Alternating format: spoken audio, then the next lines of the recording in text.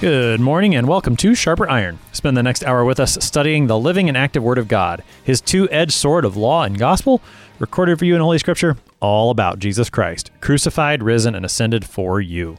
Thanks for tuning in this morning here on Worldwide KFUO. Christ for you, anytime, anywhere. I'm your host, Pastor Timothy Apple of Grace Lutheran Church in Smithville, Texas. Sharper Iron is underwritten by the Lutheran Church Extension Fund, where your investments help support the work of the Lutheran Church Missouri Synod. Visit lcef.org for more information. On this Thursday, April 15th, we're studying 1 Peter chapter 3, verses 8 to 12. St. Peter concludes his table of duties by giving instructions to every Christian to respond to evil and reviling with blessing. To help us sharpen our faith in Christ as we study God's Word today, we have with us regular guest, Pastor Ryan Agrodowitz. Pastor Agrodowitz is Associate Pastor and Headmaster at Grace Lutheran Church and School in Brenham, Texas. Pastor Agrodowitz, welcome back to Sharper Iron. Thank you, Pastor Apple. Good to be here as always. We are in 1 Peter chapter 3 today. Pastor Agrodowitz, what do we need to know about this epistle and the context going into our verses for today? Yeah, sure. This epistle is packed with theology.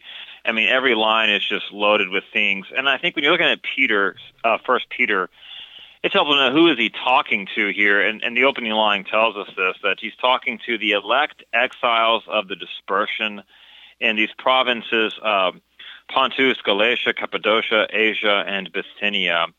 But that phrase, elect exiles of the dispersion, tell us a lot. One, the elect. These are Christians who have been elected by God. So you see the doctrine of election right there, chosen by His grace. Exiles, that term may also be translated as sojourners as well. And of course, these Christians are both. They're exiled, they're spread apart, they're also sojourning.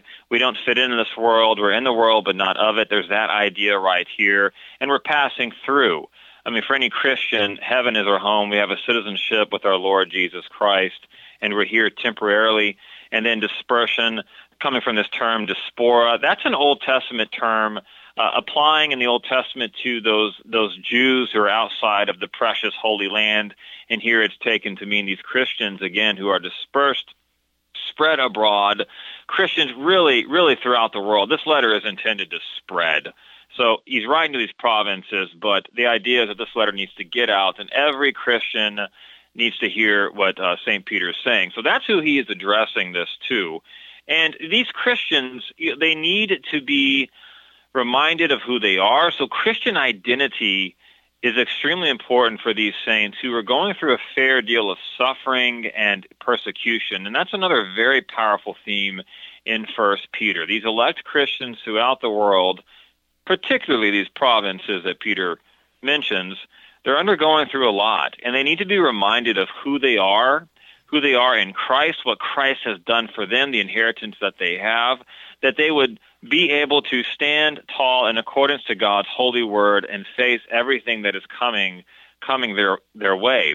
This epistle opens with Peter establishing just that you, O child of God, you have been bought, you have been purchased, ransomed by the blood of Jesus Christ, and by His power He is keeping and sustaining you for that inheritance that is imperishable, unfading. It cannot be defiled because it's an inheritance from God, and He has secured it for you.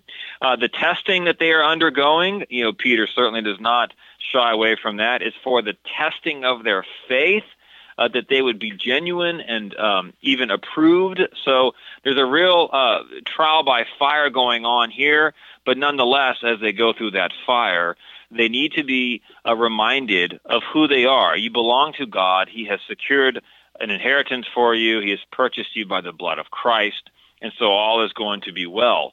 And of course, once He has established their identity, who they are, what Jesus has done for them, what God has secured for them, He'll go into a little more of a description of, what does it look like to be one called to be holy, one set apart for God, and how you are to live. And one of the big things being abstaining from evil and wickedness and living a life that doesn't represent the wickedness of the unbelievers. That time is past. These Christians have been called out of that darkness into the marvelous light of God. They are a chosen people, a royal nation, a holy priesthood to God. That's 1 Peter 2:9, a rather popular verse. So God, even though they are dispersed, he knows those who belong to him. He sees the definite boundaries of this nation. And being that they are the people of God, their behavior, their conduct, it does matter. And they're not to fall back into the old pagan ways of wickedness, but they're to emulate their Lord Jesus, certainly follow his example by sharing in his suffering, and really blossom with those good works that God produces. I mean, all of this stuff is touched upon in Peter's epistle.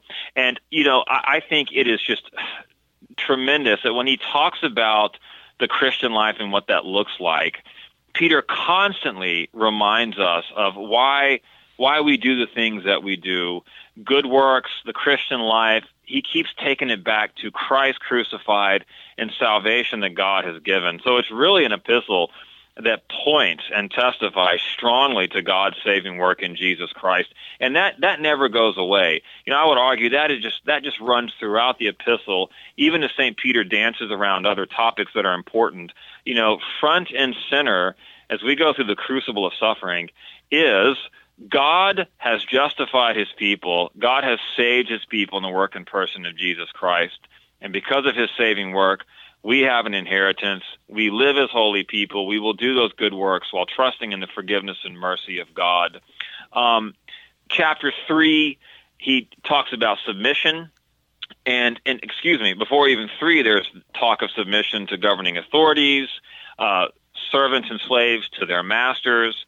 Chapter 3, he touches upon marriage, particularly wives submitting to their husbands, and even the role of husbands to their wives. And then after that, he's going to dovetail into verse 8, and that's where our text starts today. And my subtitle in my Bible is Suffering for Righteousness' Sake, and I think that is an appropriate subtitle. So by the time we get into our text for today, St. Peter has laid a tremendous amount of groundwork. Again, who we are, what we are to do. So by the time we get to suffering for righteousness' sake here in this text, the reader, we should have a good understanding of the objective, certain promises of God. And, when we are suffering and going through a rough patch, there is no other comfort, there is no other help than our Lord Jesus. And what he has done to save us and what he still does to sustain us, his people. So there's certainly nothing in here turning us to rely upon ourselves or seek our own flesh for strength.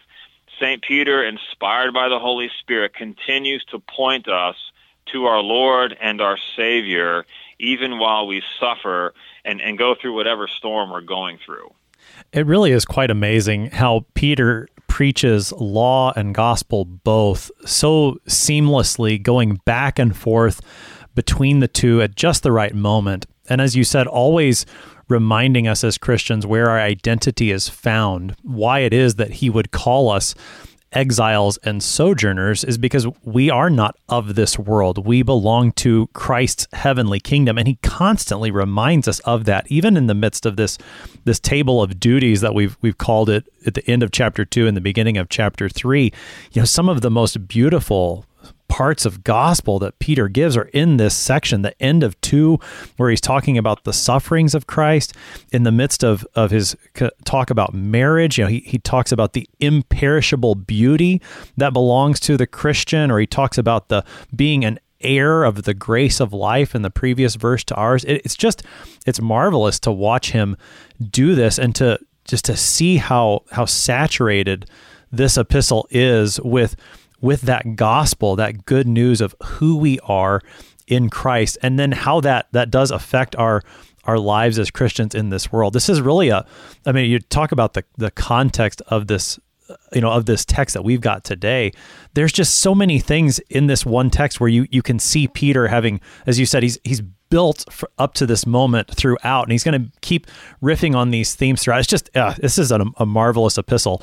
And when I was dividing it up for this series, I was like, okay, 8 to 12. That's not many verses, but there's so much here. I think it's packed. It's astounding. Yeah, yes, it really is. And as I was preparing for this, I read through the epistle. It's not very long. It doesn't take a long time. But yes, every line is just filled with so many good discussion points. Where do you begin and really where do you end? And as Peter weaves law and gospel in together seamlessly, it's just a tremendous epistle for the Christian. And, it's towards the latter end of the New Testament, but we can't let it get overshadowed by Paul's great epistles, to his people. Those are wonderful and tremendous works, no question about it, but we got to keep reading the New Testament and look at St. Peter as well as Christian readers, and not forget this tremendous epistle that just really, echoes everything the Holy Spirit has said through Paul and then some. All right, so we are in 1 Peter chapter 3, beginning at verse 8 today. Peter writes, "Finally, all of you have unity of mind, sympathy, brotherly love, a tender heart, and a humble mind. Do not repay evil for evil or reviling for reviling, but, on the contrary, bless. For to this you were called, that you may obtain a blessing. For whoever desires to love life and see good days, let him keep his tongue from evil and his lips from speaking deceit. Let him turn away from evil and do good. Let him seek peace and pursue it. For the eyes of the Lord are on the righteous, and his ears are open to their prayer. But the face of the Lord is against those who do evil." That's our text for today, 1 Peter 3, verses 8 to 12. Pastor Agrado, it's verse 8. We have unity of mind, sympathy, brotherly love, a tender heart, and a humble mind. That's 5 sermons in one verse right here that we could preach. Let's work through each of those in turn. Again, finally, all of you, he's kind of wrapping up this table of duties, and he's speaking to all Christians. The first thing he starts with is unity of mind. What does Peter mean?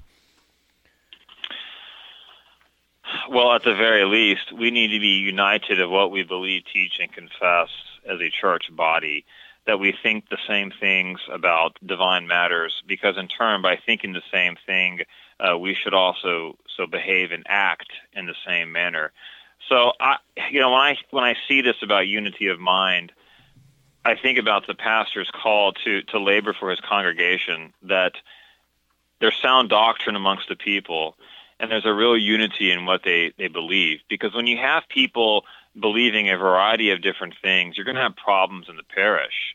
And so St. Peter, wants people not to be misinformed, but to really labor to understand the sound doctrine delivered to us by the Holy Spirit, that there wouldn't be fragmentation and separation and division, which can cause just tremendous pain. I mean, as anybody, even in a family, would know, when there's division, that sword comes, slicing through a family, it hurts. So back to the Christian congregation, we want people to be catechized, to be taught to understand. So there's unity amongst the people. We're thinking along the same lines, and by the grace of God, hopefully making decisions that are peaceable and agreeable with one another.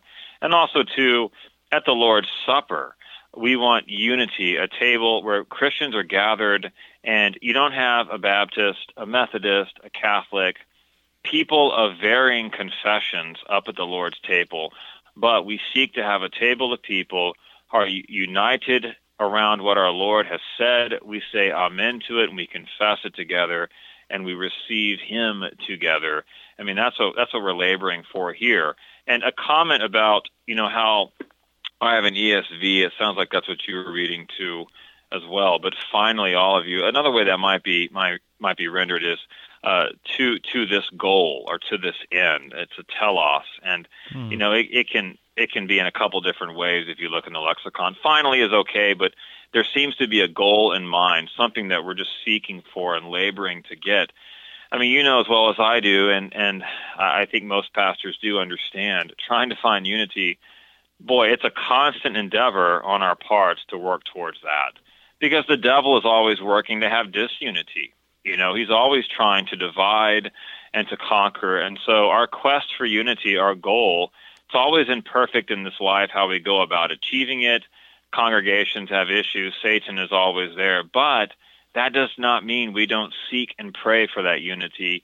That doesn't mean we don't work towards it. We don't just throw up our hands and say, well, it'll never happen, so we're not going to work towards it. No, that's not what the Spirit is telling us here. Our goal, our end, we want that unity where people believe the same thing, and it's just going to have a profound effect on the congregation when there is peace and people are thinking along the same lines and confessing. And frankly, believing what the Lord Jesus has given. I mean, sound, healthy doctrine. We want everybody to adhere to that and not have a mixture, a hodgepodge of varying beliefs that can only lead to trouble. The unity of doctrine, I think, is really important here. When you think about a Christian congregation living together like Peter is giving here in verse 8, it's got to start from that true, solid, biblically grounded teaching that God has given us in His Word. It has to start there. That's where our unity has to come from. The unity of mind isn't something that we create. It's something that is given to us by God in His Word. And then it is lived out in the life of love within the congregation. And as you were talking, and this unity of mind that Peter starts with, I think there's a bit of a contrast to some of the situations that he's been speaking to in his table of duties. So, and this is what I mean. When he talked about the Christian's relationship to the government, be subject for the Lord's sake to every human institution. And we know the kind of human institution Peter was under at the moment. It was the Roman Empire. Peter's probably in prison because of that Roman Empire. And so, he's in subjection to that government that is hostile towards him. When Peter then turns to servants, he tells servants, be subject to your masters with all respect, and not just to the good ones, but to the unjust ones. So, I mean, like over and over again, Peter is talking to people. He's laid out how they live as Christians to those who are not treating them as Christians. Even when he talked to the wives there at the beginning of chapter 3, wives, be subject to your own husbands, so that even if some do not obey the word, they may be won, and so forth. So he's talked to Christians who are living under the authority of a non-Christian. But now as he turns to address the whole Christian congregation, it's like he's saying, this works both ways, you guys. Look at each other in this same love. Because we know, think about Jesus' disciples during his earthly ministry and how often they were jockeying for position. And that just didn't work. And Jesus even says that can't be the way it is among you. It has to be whoever's going to be first will be your servant. Whoever's going to be greatest will be your servant. Whoever will be first must be last. And it's like Peter's calling the whole congregation to that same unity of mind, starting with the doctrine, so that in the life of the congregation, it's not about, I'm not trying to prove myself greater than you, and you're not trying to prove yourself greater than me, but rather I'm working to serve you just as you're working to serve me. Yes, a mutual encouragement between the parties, between Peter, between his congregation, and the relationship, to these institutions that you mentioned. The relationship to such institutions should also be practiced in how they treat one another. And they're going through a lot. You mentioned about the Roman Empire and what they are doing to Christians, what they're going to do to Christians. The persecutions are coming, and they're going to keep coming. This unity of mind is more than just holding hands and singing Kumbaya. And this unity of mind, the true unity that is going to cause them to weather these really severe storms, isn't external, outside. It isn't something like, if we just get rid of close communion and let anyone who's everyone come up to the rail, that's going to solve a lot of problems, and that's going to make our congregation more peaceable. Not at all. Absolute nonsense. And that's not what St. Peter is saying here when he spends especially the first two chapters laying a strong foundation in doctrine, namely getting back to the idea of identity. Who you are, what you have, what Christ has done for you. This is a doctrinal treatise that is superb on the front end, because the people need to know these things. Their minds have to know these things and believe these things if we ever want unity. And that's what's going to help them weather these storms, whether it's persecution from family, local authority, statewide authority, national authority, wherever it comes from, however it comes. Their stance in a good, sound, the rigorous doctrine that the Spirit has given to us, that is what's going to help them. Of course, God's sustaining them through that, but their minds need to be in tune with the doctrine the Lord Jesus has given them, which is far different from any sort of shallow external unity, like what we deal a lot with today, right? Get rid of all the quote-unquote the unnecessary articles of faith, and let's just get down to the basics, and that's what's going to carry us. No, Now is the time for catechesis, just like it was in Peter's day. Maybe I'm getting on a little bit of a hobby horse here, a little bit of a rant, but I do think this is important in this day and age, when there does seem to be a strong current in Christendom to say, let's hit on a couple of basics, and the rest of the articles of faith, we can take or leave them. Baptism, Lord's Supper, confession, absolution, even the sternness of the law. We can water all that stuff down as long as you believe in the gospel. That's not going to help us. That's not going to aid us and strengthen us as we're going through the things that we're going through. Doctrine matters. All of God's word matters. And so, we have to pay attention to that. And as we, too, labor for unity, it's important to keep in mind our minds seem to be unified, but it matters what our minds know and what our minds don't know. For sure. And I don't know that maybe it might be a hobby horse, but I don't think it's off base for First Peter. Think about, I picked this up from listening to something that Pastor Brian Wolfmueller was saying about this letter. Think about what Paul is doing, or not Paul, Peter is doing here. And he's writing in the previous chapter, he's addressed servants, particularly slaves, some of the lowest of the low in society. He's talking to them, and he expects them to know the Old Testament. He expects them to know their theology. You just look throughout this letter, and it's dripping with the Old Testament. And Peter expects that these Christians who happen to be slaves, that they're going to know it. Peter certainly expects that this unity of mind that he's talking about starts in doctrine. Because if we're just trying to come up with some sort of unity on our own, like you said, I don't know if you do that in Brenham. We don't in Smithville, holding hands and singing Kumbaya. No, we don't. if that's all it is, then that's a very shaky foundation. Rather, Peter has told us who the chief cornerstone is, and it is Christ, the one who is crucified and risen. And that's where this unity of mind, this unity of doctrine has to be founded. And on that, we do have a firm foundation for this life that he does describe. So we've got a few minutes here before our break. We can pick up a few more of these terms. He also says, as a goal, there is unity of mind, but also sympathy, brotherly love, tender heart, and humble mind. Start taking us into those. Well, my first impression is these are extremely difficult to do, maybe especially for men who just do not, to have a tender heart. What is that exactly meaning right here? But sympathy, brotherly love, a tender heart, and a humble mind, these are all good attributes and virtues for the sake of the neighbor. So, let's take it apart a bit. So sympathy, you're at least making an attempt to relate to somebody, maybe put yourself in their shoes and to really try to understand what they're going through. That's a very helpful practice for any Christian, and it's tremendously difficult. Our flesh gets in the way, but to be sympathetic is a good, godly thing to do. Even if it's hard, even if we're hearing somebody's cries and pleas and we're rolling our eyes on the inside, we should repent and do this for the sake of our neighbor who needs your help and needs your aid. Brotherly love is deeply connected to that. You have a sense of loving somebody because they're a fellow Christian with you. We have brothers and sisters in Christ, and we should love them as they are in Christ and not just see them as just, some other person, but a person that God loves, a person that God created, and therefore we should love them too. Not just because God has made them and they are our neighbors, but God calls us to love them.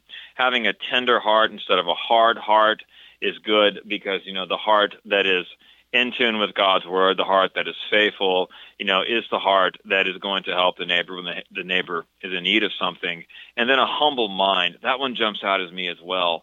In our minds, there's always the tremendous temptation to think we are just so intelligent and so smart, but we have the answers, and so therefore we're not going to entertain somebody else and their ideas. That's not a humble mind. But the humble mind is the mind that, quite simply realizes there's always more to learn. We should be listening to our neighbor when they have a plight and a concern, and we can't fall down the path. We can't go down the path of arrogance and always arrogating and elevating ourselves above our neighbor. So instead of the mind that is just so caught up in ourselves, the humble mind is the mind that understands we need to be taught, right? And maybe that's where we should take this. The humble mind realizes we need teaching. We always can learn more, and not just from our neighbor. There's certainly things to learn from our neighbors, but we always need God to teach us. There's always more to learn, and we do need to test the spirits, learn to discern, but never become haughty in thinking we don't need to be taught. That's just false. The Ten Commandments, Apostles' Creed, Lord's Prayer, baptism, confession and absolution, Lord's Supper, 6 chief parts of the Catechism. We never graduate those things. Our own Book of Concord filled with our confessions. That's not material we graduate from. We have to recognize our own humility before God, that we constantly learn. Our sin is always getting in the way, and that's just a little bit of what is entailed in that humble mind phrase. It really jumps out at me, and it's just as important as the other ones. I think that really connects back to what we're talking about, unity of mind and unity of doctrine, that my constant willingness to learn, to be taught what the Word of God says, to conform myself to what that Word says and teaches me. Just a couple of thoughts on some of those other, sympathy here. I've pulled out the Greek text, and that's pretty much just a transliteration of the Greek word. Sympathese is the Greek word, but it takes its root back to suffer with someone, which I think, that certainly fits with the theme that Peter's been bringing out here in his epistle, that as Christians, we actually suffer with each other, and again, to think about that table of duties where maybe I'm the servant suffering under my master and my master's not suffering at all. As Christians, we actually suffer together. And then that word that's translated in the ESV as a tender heart, and you'll have to forgive my Greek pronunciation here, but the word is oisplanknoi. And this is a word that is translated in the Gospels, or at least part of that word, splanknizomai, is the word that Jesus does. He's the one. He has compassion, but it's more than just what I feel in my heart. But it's like I actually, my heart goes out to the person. I'm moved to mercy because I see this other person in their suffering. It's a really a tender heart. That's fine. There's nothing terribly wrong with that. But it's a stronger, a more deep-seated thing than that. So that's just a couple of thoughts, and I'm sure you probably want to respond, but I'm going to let you do that on the other side of the break. You're listening to Sharper Iron here on KFUO, looking at 1 Peter chapter 3 with Pastor Ryan Agrodowitz. We'll be right back. Please stick around.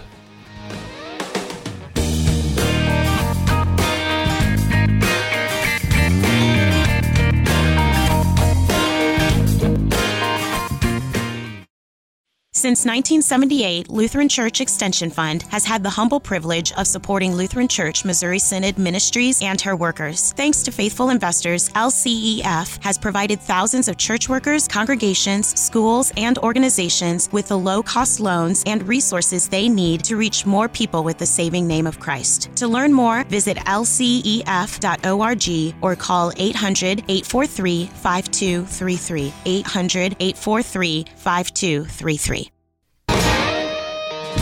Welcome back to Sharper Iron. It is Thursday, April 15th. We're studying 1 Peter chapter 3, verses 8 through 12 with Pastor Ryan Agrodowitz. He is associate pastor and headmaster at Grace Lutheran Church and School in Brenham, Texas. Pastor Agrodowitz, prior to the break, we were looking at verse 8, that list that Peter gives. Took the break, didn't have much time for you to respond. Go ahead and respond to any of those words there in verse 8, and then jump into verse 9 for us, what Peter says about how we respond to evil and reviling. Sure, yeah, I'll just make a quick comment on verse 9, tender heart. As a guy, when I hear that, I kind of want to just kind of revolt at that a little bit. To call somebody a tender-hearted is almost a sign of weakness. That's not at all what that word means. You mentioned that Greek word splanchnizomai, which does have this real gut-wrenching movement of compassion towards somebody, and that's what it means, really, to have a tender heart. Maybe a good way of talking about that is when people say, my heart really goes out to them. That is a roundabout way of that person saying their heart is really moved towards somebody because of their plight and what they're going through. That's what we mean by tender heart. This is not a phrase of weakness or a person who is even timid is not the word right there, but a heart that is filled with a deep sense of compassion towards the neighbor. So that's what I would say about a tender heart. But let's move on into 9. So in verse 9 here, don't repay evil for evil or reviling for reviling, but on the contrary, bless, for to this you were called, that you may obtain a blessing. So a few things right there. It really is the height of Christian love when even an enemy reviles you and they malign you, and you don't return such evil to them, because you have a love for them that is so strong and even powerful that you see these people who are maligning you and hating you, they have much more serious problems than their animosity towards you. And that is, if they are, persecuting you because of what you believe, they literally have hell coming down the pipe towards them. Their eternal destiny is at stake, hence the reason we should pray for them and try to love them as best as we can, because the Christian love towards them does see and understand there's much more at stake than you suffering from them, but their eternal destiny. I mean, blaspheming the Holy Spirit gets you into hell. And so we should see that context when we're dealing with somebody who's giving us persecution and even causing us to suffer.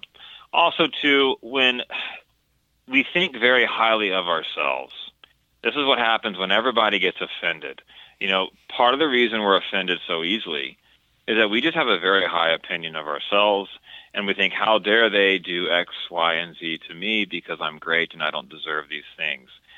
So again, having read chapters 1 and 2 and a good portion of 3, especially that phrase about having a humble mind, we're not to be arrogant and haughty. We see ourselves in light of God's law and his word, that we are sinners saved only by his grace, without any reason to elevate ourselves above our neighbor. That's very helpful, because when we see ourselves in light of God's law and what it does to us, accusing and exposing, suddenly the sins of our neighbor, the log is removed from our eye, and we see just a speck in theirs. And we want to help them, and we seek to love them and do these things. Even when they revile us, okay, our love should be there for them, and we should pray for them and do what we can to help them. And this is Christ-like behavior. So St. Peter in chapter 2 will talk about Christ, that when he was reviled, he didn't revile in return. When he suffered, he did not threaten, but continued entrusting himself to him who judges justly. That's verse 23 of chapter 2, and that's the behavior of a Christian. We are to be Christ-like in that regard, that when we suffer too, we don't hurl insults and threats, but we take it, we pray, and on the contrary, says St. Peter, instead of reviling for reviling, we bless, and that's what we to that we are called. In chapter 2, verse 9, I've always thought this was interesting. That's the powerful verse that says we're a chosen race, a royal priesthood, a holy nation, a people for his own possession, that you may proclaim the excellencies of him who calls you out of darkness into his marvelous light. So the Christian life entails proclaiming the excellencies of God, blessing when we can bless, and that includes even when we're engaging an enemy who's reviling us and accusing us of many things. We are to bless and proclaim, and then it says that we may obtain a blessing. That's the behavior we're called to have. Surely we fail at it, but we're talking about the ideal here, what God commands and desires of us, and so every Christian needs to hear those. Yeah, I mean, the matter of Christ-like behavior, I had that written down in my notes too. 1 Peter 2, what example that Peter gives us there of what Christ did. in this verse 9, as you were reading and talking about it there, of what this means, to not repay evil for evil, but instead bless. This isn't, and to go with what you're saying about tenderhearted and words like that, this isn't sort of just like rolling over and doing nothing, but it is to receive evil, and instead of paying back with evil, to pay back with good. And I'm reminded of the way that Peter and John and the other apostles, how they put this into practice in the book of Acts. On multiple occasions in those early chapters of the book of Acts, the apostles are arrested for preaching the name of Jesus. And what do they end up doing? Well, they receive that arrest, they receive that punishment from the authorities without repaying it, and then they go on to bless by continuing to preach the name of Christ. It's quite astounding to watch them. They get thrown in prison, they get reprimanded for preaching Christ, they get let go, and then what do? They go back to doing the very thing that got them thrown into prison in the first place. But I think that's a great example of what Peter, or one of many. It's not the only one, but it is a good example, I think, of what Peter's talking about. That as I'm receiving evil from whoever it may be, what do I do in return? I bless. And even if it's the thing that's causing me to receive the evil, I receive evil from the world because I speak the name of Jesus. What do I continue to do? I continue to speak the name of Jesus because I know that's the blessing that the world actually needs. And again, there's a variety of examples that we could think about, but that's one, at least from the scriptures, that comes to my mind. Right, sure. So the apostles, when they're sent forth, what they have to undergo, what they have to endure. Powerful example there. Of course, the example of Jesus that Peter gives us is tremendous too. When he's being mocked and ridiculed, he doesn't just call upon legions of angels, but he endures the suffering. And there's even from the cross the line, "Father, forgive them; they know not what they do." And this is a good word for us today, especially as the pressure on Christians is increasing, and we're going through tremendous things ourselves as the body of Christ.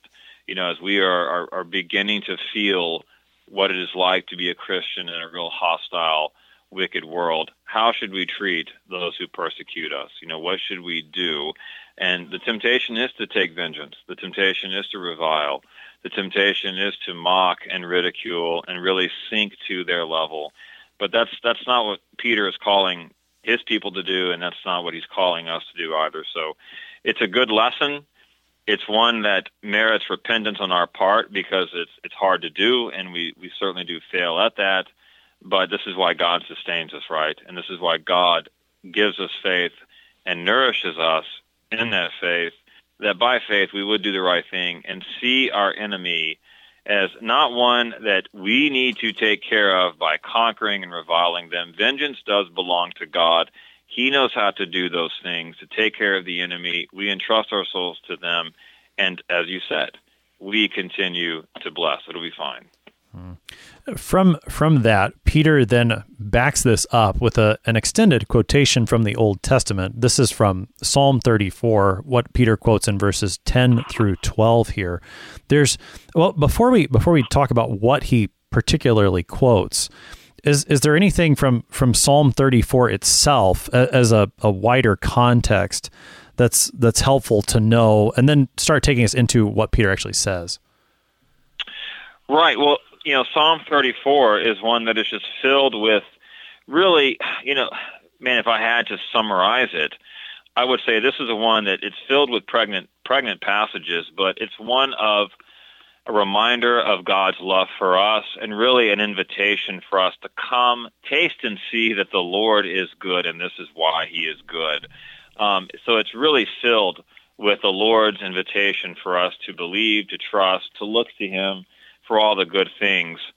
It says in here that the Lord is near to the brokenhearted. He saves the crushed in spirit. The psalm talks about the afflictions of the righteous, and we've already touched upon that Peter's hearers would have been undergoing various afflictions. So it's really the Holy Spirit calling us to believe, taste and see the Lord is good. I think that is the right summary of 34. And yes, it's from 34 that Peter gets this quotation. On the quotation itself, it's very close to the Old Testament Greek, very close to the Hebrew. It's not an exact quotation, but the content and doctrine is certainly there. One thing I read on this that I think is kind of interesting is that at the end of the quotation in Psalm 34, there is the line of the face. I'm reading verse 16. The face of the Lord is against those who do evil. Okay, now Peter will stop right there in his quotation, but in the Old Testament, it goes on to say, to cut off the memory of them from the earth. And the reason perhaps that St. Peter doesn't go on is to leave a little room for repentance, that before the cutoff, perhaps people would hear this and repent. And I like that. We got to pay close attention to how the New Testament writers use the Old Testament, because there's always something to learn from it. But yes, 34, taste and see the Lord is good. Of course, living the Christian life is all over the place, what we are to do. And that's going to play, like I said, a tremendous part for Peter's hearers as they're undergoing affliction, and they need to be reminded of where the good things are as they undergo the storms. Yeah, Peter actually already pulled that phrase from Psalm 34 back in chapter 2, where he talked about Christians being newborn babies, longing for the pure spiritual milk, and then he says, if indeed you have tasted that the Lord is good. So it's, and I hesitate to delve too much into the mind of Peter as he writes this epistle, because I know it's his mind is far deeper than mine is on this case. But it seems that he's got Psalm 34 on his mind more than once here in this epistle. The other thing that stands out to me about Psalm 34, before we dig into what Peter actually quotes from that psalm, is the superscription that's given above Psalm 34. It says this: of David, when he changed his behavior before Abimelech so that he drove him out and he went away. Now that's probably not the most well-known incident in David's life. And this is it's a moment in David's life where he acts kind of crazy in front of the Philistines so that they'll kind of let him go his way. But the reason I bring that up is because it's within the larger context in 1 Samuel. This is that particular reference is in 1 Samuel 21, but it's in a larger context of where David is not king yet. Saul is king, and Saul recognizes that David is going to be the next king and sees him as a threat, and Saul wants to kill David. And so it's in this larger context of David running from Saul because he's scared for his life. And it's not long after that where there is an event that maybe is a little more well-known from David's life, where he's hiding in a cave, and Saul comes into that cave without realizing David's there. And David actually goes and cuts off part of his garment and he doesn't end up harming Saul. And I think, and again, I'm not sure about this, but it seems like that context would have fit well with what Peter wants for his hearers, for his readers of this epistle. David stands as an example of one who did not repay evil with evil, but rather blessed.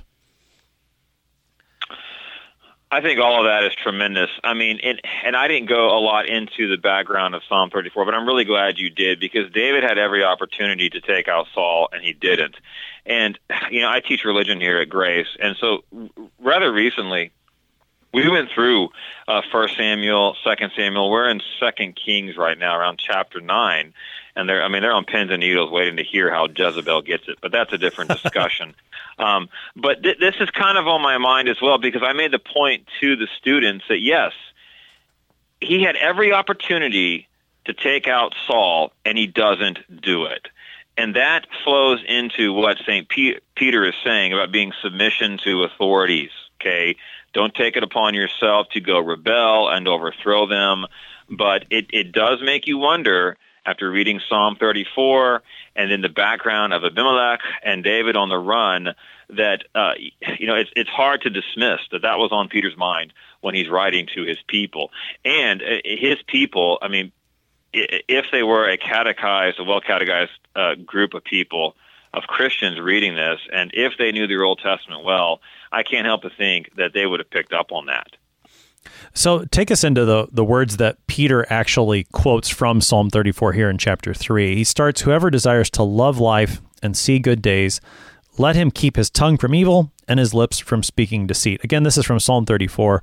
What's Peter's point as he opens with this part of the quotation? Well, I think it's remarkable that he talks about the tongue first and foremost. Watch what you say and watch what you speak. So the 8th commandment should come to our mind, that we shouldn't curse, swear, lie, deceive, and so forth. The tongue can cause all sorts of problems. If you love life and you want to see good days, well, watch what you say. And anyone who has, put their foot in their mouth, having said something they shouldn't say, well, no, they can cause a lot of problems when you just cannot speak the right things, or you say something at the wrong time, and it harms your neighbor. And speaking deceit, too. You're not honest. You're trying to hide things. That's not good. If you love life and you want to see good days, then your tongue, God has given you a tongue, and that is a great, tremendous opportunity to bless and to speak the majesties and the excellencies of our Lord Jesus. Going back to that 1 Peter 2:9, that you may proclaim the excellencies of God. That's not speaking deceit, but that's speaking the good things that people need to hear. It's a great opportunity, if we seek a good life and we love life and we want to see good days, let's start by saying the right thing. And again, anyone who has said the wrong thing, gossiped, lied, slandered, it just causes all sorts of problems, and it doesn't make for a good life. As Peter continues in that quotation, he says, let him, this person who keeps his tongue from evil and his lips from speaking deceit, let him turn away from evil and do good. Let him seek peace and pursue it. For our world today, words like evil and good and even peace are such big terms and have been filled by our culture with a variety of meanings that honestly are just not true. We need to make sure we understand what is this part of the psalm saying. Right. Well, evil and good, what else is there but to understand God's definition of what is evil and good, which requires knowing his word. And I think it's interesting that the speaker of deceit is also called to turn from evil, which logically means the speaker of deceit is one who's in tune with evil, and that's why they're lying and even suppressing the truth and speaking deceitfully is because they're caught up in evil. And certainly in the world today, there's no shortage of deceitful speaking, people saying one thing but meaning something else. We hear it in the media. Just examples abound. But first and foremost, we need to understand what is good and what is evil. And you're spot on. This is probably a conversation point for a different day. But, what is good and evil to the world? Well, the answer to that question is going to be different than what the church sees as good and what is evil. And so let's stop speaking deceit, but we can speak honestly and truthfully according to what God has said, and then seek peace and pursue it. So we know what is good, we know what is right, and not only do we seek peace, but we actively pursue it. It's not just some abstract idea in the church, but something we labor for and work towards. So even when our neighbor is mad at us, we don't just throw up our arms and say, oh, well, they just need to get over it. No, pursuing peace, doing what you can, working the angles to calm the waters and do so faithfully. It's a constant labor on part of the Christian, but something we need to do, even though it is very difficult. We're called to do it. And as you're talking about the matters of, watch out for the deceit, watch what you're speaking, and turn from that, do good. My mind went back to, those words sounded familiar, and not all the exact same terms are used here, but back at the very beginning of chapter 2, Peter talked like this. He said, so put away all malice and all deceit and hypocrisy and envy and all slander. Again, lots of sins of the tongue, but, he didn't just leave it at put those things away. He said, turn toward, like newborn infants, long for the pure spiritual milk, which is the Lord's word. Peter is just the way that his epistle is just packed with these connections that he's making, and he's drawing from, Psalm 34 and other things that he's already written. It's just marvelous. Now, he concludes this quotation in verse 12, talking about the eyes of the Lord are on the righteous, his ears open to their prayer. That's on the one hand. On the other hand, the face of the Lord is against those who do evil. Take us into that last verse. Sure. Well, I think it's pretty simple. The righteous ones, that term righteous, you can read Romans, for example, but also Peter's epistle to understand what does it mean to be righteous before God is to be the one who possesses his righteousness, the one who is living by faith, possessing that imperishable inheritance. The Lord is, of course, he is favorable towards such people. He doesn't see your sin, meaning your sins have been forgiven and atoned for by Christ and are not held against you. That's what I mean by that. And his eyes are on you in a good way, in a favorable way. And he hears your prayers because you pray with the Holy Spirit, who is always interceding, and he promises always to hear his children who are in the right, reconciled relationship with him, again, for the sake of the crucified and risen Savior, our Lord Jesus Christ. Opposite it is for the unbeliever. The ones who do evil, we're talking about the ones who are living in wickedness, practicing sin, the ones dwelling in unbelief. To them, God's face is against them.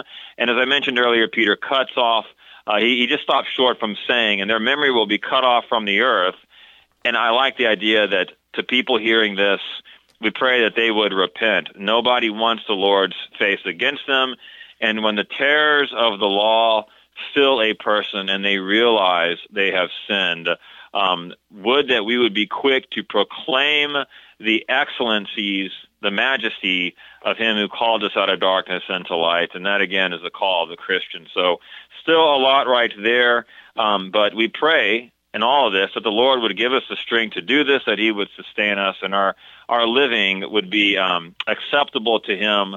And, to end on this note, when I talk about Christian living, we always want to take it back to our identity, that we are God's children. He does love us. He loves us enough to hold nothing back, including the sending of his Son. We actually have about 5 minutes still to talk a little bit, so we can reflect on this a little bit.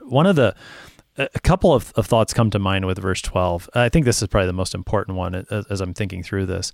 You think about what Peter has been doing with his table of duties, and I mean, how easy it would be for someone living as a Christian underneath Roman rule.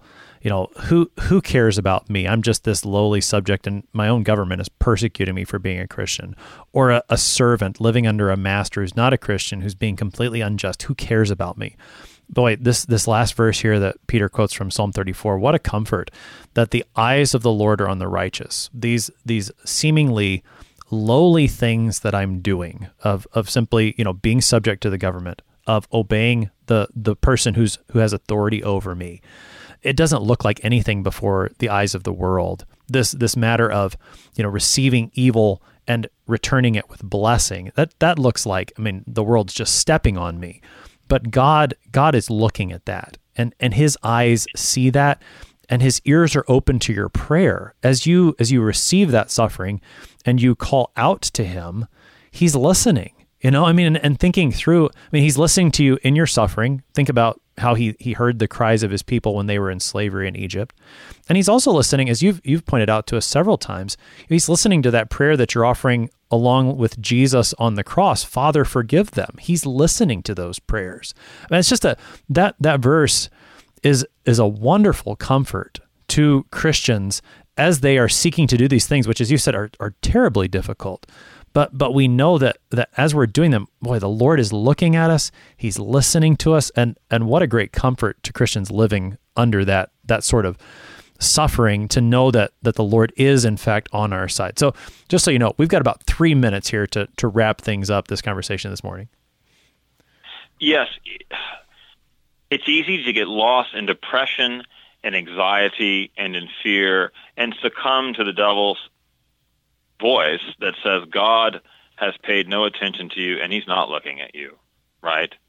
But we serve the God who has the hairs on our head numbered, the God who sees every sparrow fall, the God who tells the lightning where to strike, the waves where to crash. He puts the stars in the heavens. He knows all things. He knows you, and his eyes are on the righteous. It's a very simple statement. It's Bible 101 that God loves you and that Jesus loves you. But it's one we need to hear often. As a headmaster, I deal with a lot of kids who I look at them and I think, their chief problem is they need attention, and they need to be reminded that they are loved, that God does love them and his eyes are on them. So the application of a verse like this is just tremendous. And we have to continue to bear in mind, just telling somebody that God's eyes are on the righteous. And oh, by the way, that righteousness is not dependent upon your flesh and your own strength. It's even better. God has given it to you for the sake of his Son, and that's why he hears you, and that's why he loves you. That's the essence of what Peter is saying here, and that's going to be the message that takes us through these trials. As we undergo various persecutions, it's okay. Getting back to Psalm 34, the Lord is near to the brokenhearted, and he saves the crushed in spirit. Pastor Ryan Agrodowitz is Associate Pastor and Headmaster at Grace Lutheran Church and School in Brenham, Texas, helping us today with 1 Peter chapter 3, verses 8 through 12. Pastor Agrodowitz, thanks for being our guest today. Anytime, Pastor Apple. Thanks for having me. I'm your host here on Sharper Iron, Pastor Timothy Apple of Grace Lutheran Church in Smithville, Texas. Share-a-thon is coming up here on KFUO April 22nd through 24th. We would love to have you partner with us to share with the world Christ for you anytime, anywhere. Listen April 22nd through 24th to Share-a-thon on KFUO. Thanks for spending the morning with us. Talk to you again tomorrow.